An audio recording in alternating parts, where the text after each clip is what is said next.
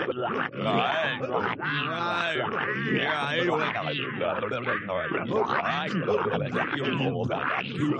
listening to the oneofus.net podcast network. One of Us is a podcast and video network funded all but entirely by donations and subscriptions. We do accept pitches for audio-based or banner ads, but on a case-by-case basis. If you're interested in that, contact us at oneofusnet@gmail.com. With the amount of audio and video content we generate, it is expensive and extremely time-consuming to keep things running. Please go to the webpage oneofus.net and sign up for a subscription at $2, $5, $10, or $25 and get a ton of bonus content. One of Us needs and appreciates all your support. Do you love sci-fi, horror, and fantasy films? Then grab a badge for Otherworlds Film Festival, the country's premier sci-fi film festival. There'll be Q&As, panels, parties, and mixers. Rub elbows with up-and-coming and established filmmakers, as well as like-minded filmgoers. Come celebrate our 7th year, December 3rd through 6th at the Galaxy Highland in Austin, Texas. Badges are now for sale at otherworldsfilmfest.com. That's otherworldsfilmfest.com.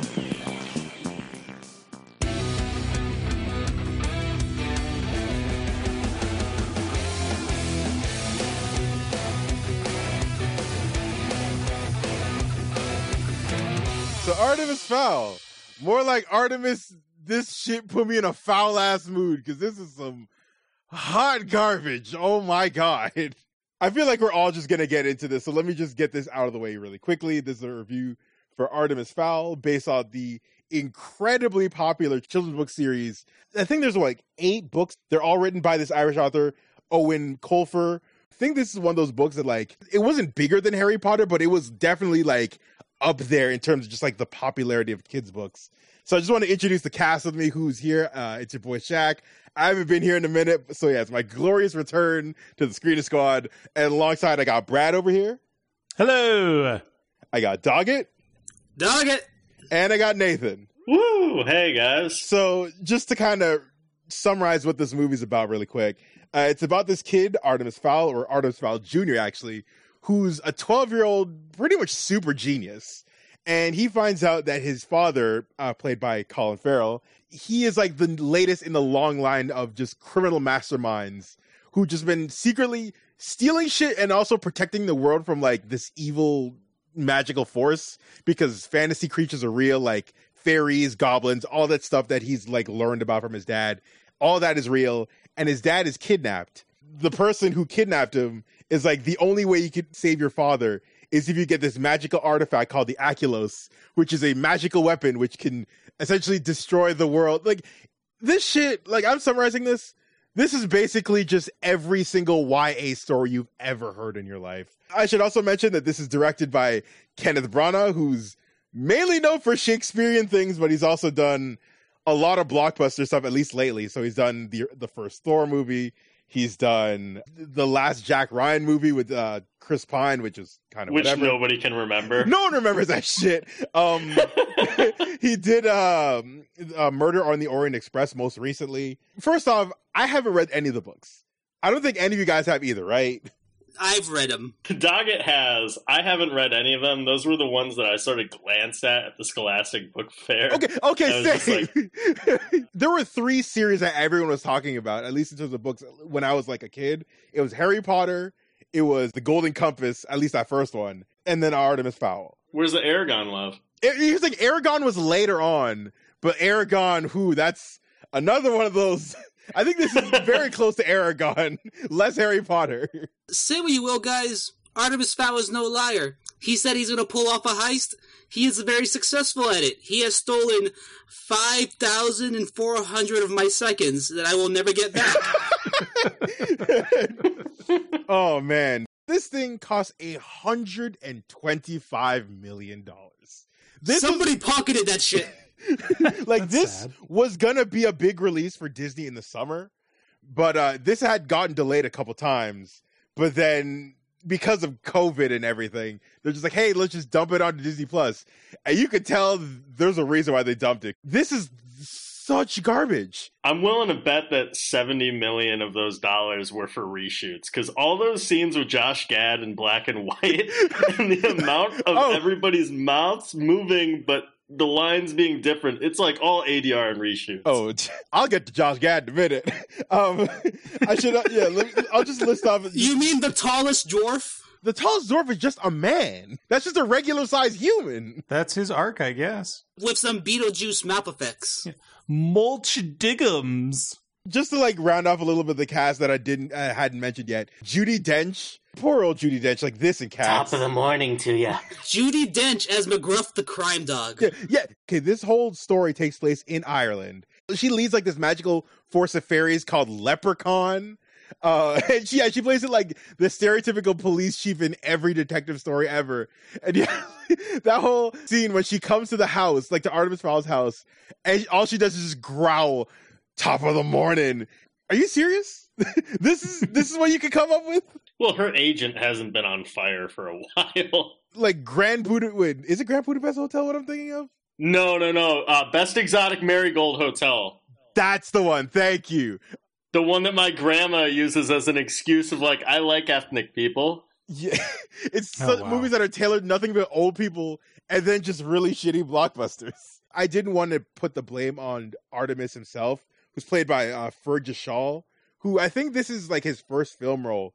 I almost don't want to give him like too much blame because like the script is terrible, but he himself as a kid to carry this, like what is supposed to be the first installment in what was going to be like one of their big tentpoles, this kid doesn't hold up, honestly. Well, one of my biggest issues is every scene that he's in is interrupted by Josh Gad narrating the scene that he was in. And I'm like, bro, you're not even in this scene.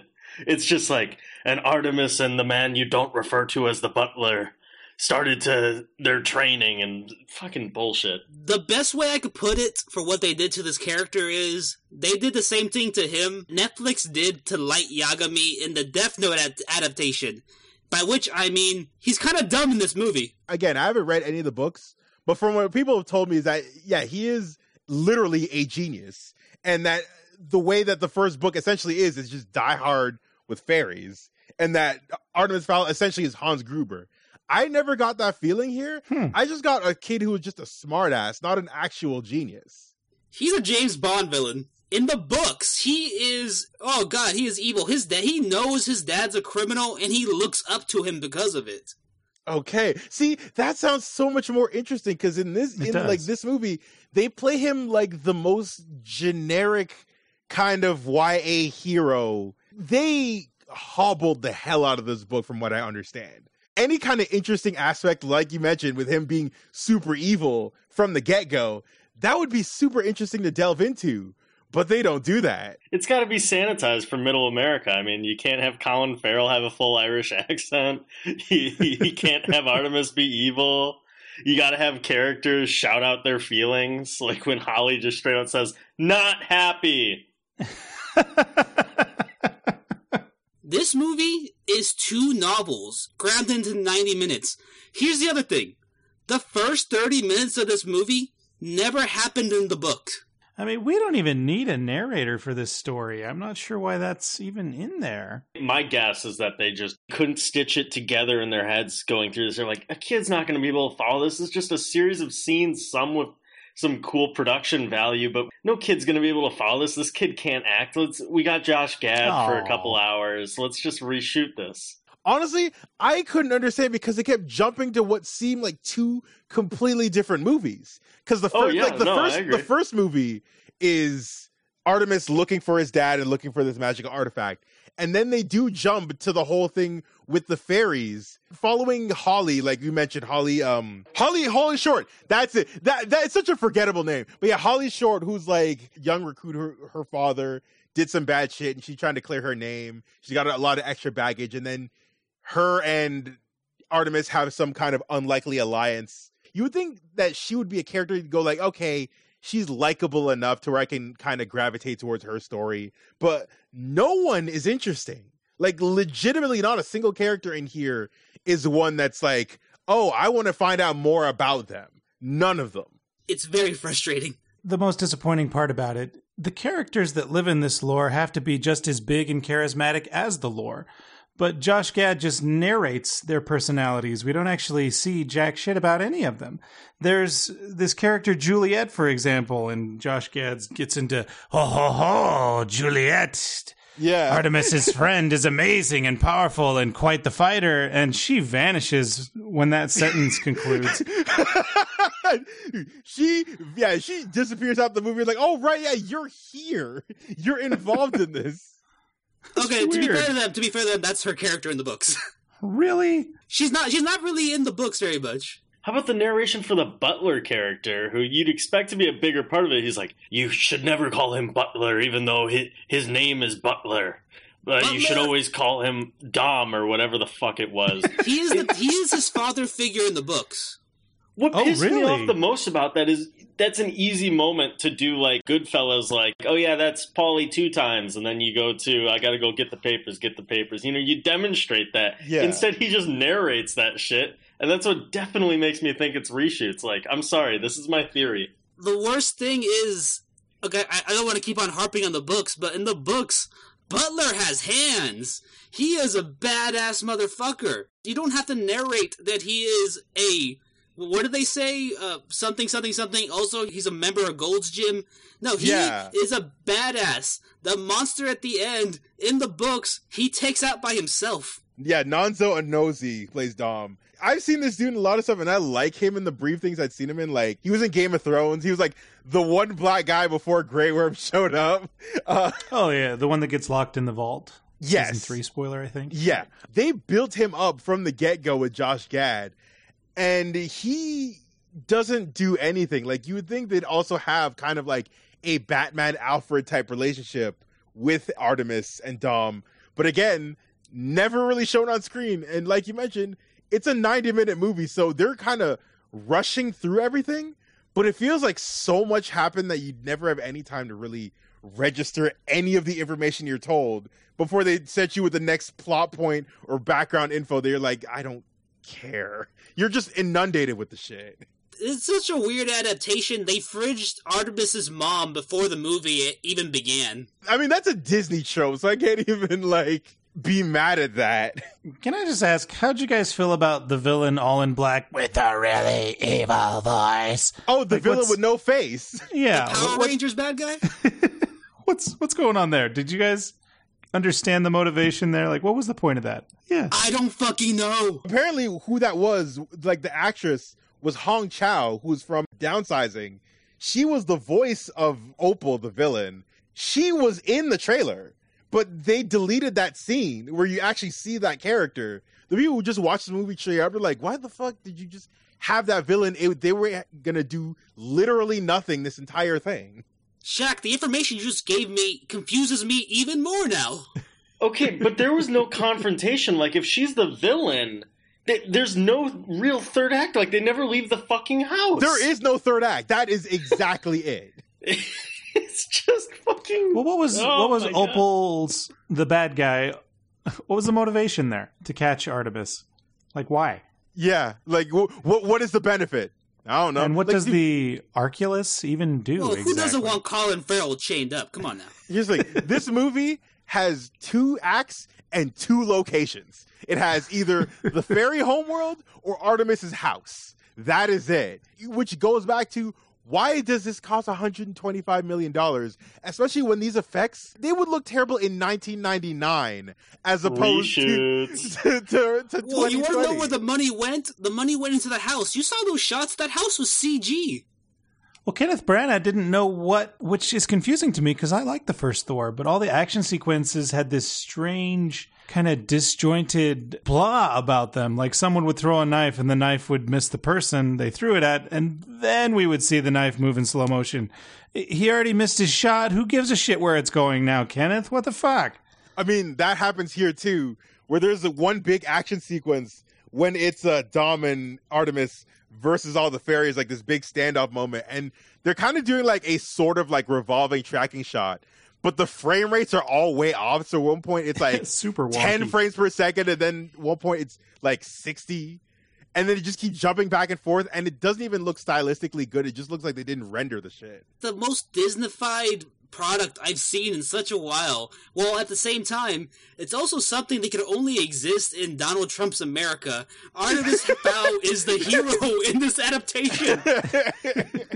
From how you describe these books, Doggett, it sounds like if the screenwriters told like a 6-year-old to like describe to them what the books are about, and they just started to write it down, but they were like half nodding off as they were doing it. He's just trying to steal fairy gold. That's his objective in the first book. It's written by an old man, like you said. Artemis is cool. Well, what do we do? What do we do? Do kids still roll the blade? No, I don't think they roll the blade. Maybe we should have him surfing. What's surfing called? Curl? The wet doodle? I don't know. That sounds really cool from like a much smaller scale, lower key type of like movie if they were to do that. But just because I guess Disney was just banking on it being like a new mega franchise, like the next Hunger Games or the next Divergent or whatever the hell. Yeah, I wouldn't even call it the next Hunger Games or the next Divergent. This feels like they were trying to go for the Harry Potter, but they realized like that isn't even what we're competing with anymore. Like that era ended with Golden Compass, Aragon, and fucking Seeker the Dark is Rising. Oh my God. Yeah, that was. This is how I know New Mutants can't be that bad. Because Disney looked at this and said, oh, no. And then COVID happens, and then they're like, oh, yes. This is going Disney Plus. I think we should kind of just go to final thoughts. Brad, you can start off. This wasn't enjoyable. I love the fairy lore. George MacDonald's one of my favorite authors. You know, he actually wrote a book called Fairies. My daughter, after the second act twist, I guess you could call it, where the movie just kind of yawns and says, oh, we're kind of wrapping up now. She looked at me and said, that can't be it, right? And I say to her, I think that's it. And she just had this perplexed look that broke my heart, like, huh. Almost like, so this is what a bad movie experience is like. And really hurt my feelings a bit there. So I'm giving this 3 MacGuffins in 10 wall safes. Doggett. Damn, that was depressing. Actually, no, not Doggett. I'll save you for last because you're the book fan, and you're probably the angriest out of all of us. So, Nathan, your final thoughts and rating. I was about to say, please save Doggett for last. He's got to have his rant. Yeah. I don't have the familiarity with the books, but I have enough familiarity with bad movies to know that this was a foul piece of shit. Haha. Pun. No, it's just kind of worthless. It goes on, and it never fully like upset me to the level. I'm sure if I had familiarity with the books, I would be like, "Fuck this movie, god damn it!" It didn't even feel like a real movie because it just feels like it was thrown together and just poured onto fucking celluloid. It's just a piece of shit that isn't offending me, but I know it offends other people. I think if there's anything good I can say about it is there are some instances of what could possibly be cool art design for certain things, but that's about it. And that's like giving it like the modicum of praise. I would give it 2 out of 10 dirt farts. Okay, this movie's fucking worthless. I remember I said on Twitter a couple of days ago, well, not a couple weeks ago, I was like, The Rise of Skywalker is the most soulless blockbuster I'd seen in a long time, only to kind of realize that they would only hold that title for about 6 months, because this shit is the most worthless, soulless, the worst kind of blockbuster filmmaking that we honestly should have just excised at this point. This is just the laziest, most garbage piece of studio filmmaking I've seen in a long time. The fact that it's coming from someone who's as acclaimed as Kenneth Branagh is a fucking shock to me. I really can't find a single redeeming quality in this. The only thing I could say is that it's not as bad as worse things I've seen, but this is still probably the worst thing I'll see this year, if not at the very least in the bottom 5. 2 out of 10 incredibly disturbing scenes where someone unclenches their jaw. How does this completely surprise you for Kenneth Branagh? Like, his movies range from being kind of good to, like, decently bad. That's the thing. Like, I don't think he has egregiously awful. Like, at worst, it's, like, aggressively mediocre. Not complete and utter train wreck. Doggett, the floor is yours. Imagine for a moment there's a book series based on a child genius who through a lot of fault of his own, becomes a criminal, a villain. And we embark on an incredible, adventure in so many ways. And imagine a company taking this and taking all the character development, the interesting plot, just all around, just taken out completely. The dialogue being toned down to such a stupid level, and just losing anything you loved about the property. But enough about the Netflix's Death Note. Right now we're talking about Artemis Fowl, and this is a piece of shit beyond any kind of imagination. I hate this movie. I despise it so much. These actors, I feel bad for them, but they also are bad in this movie, so, a little bit fuck them. Kenneth Branagh, I don't know. I like some of his movies. This is his worst movie that he's ever made. And fuck the Arthur for signing off on this. It's just so many emotions right now, guys. I just watched this right now. I was so excited going to watch this. I thought I could have a good time. I had a fun time in Rise of Skywalker. I laughed my ass off throughout the entire experience. This was not as funny. This was more sad. This was worse than Avatar: The Last Airbender, the movie adaptation. Oh, wow. Jesus. Yeah, I wouldn't put it that far, but I guess I have love for Avatar. But wait, what's your rating? What's your rating?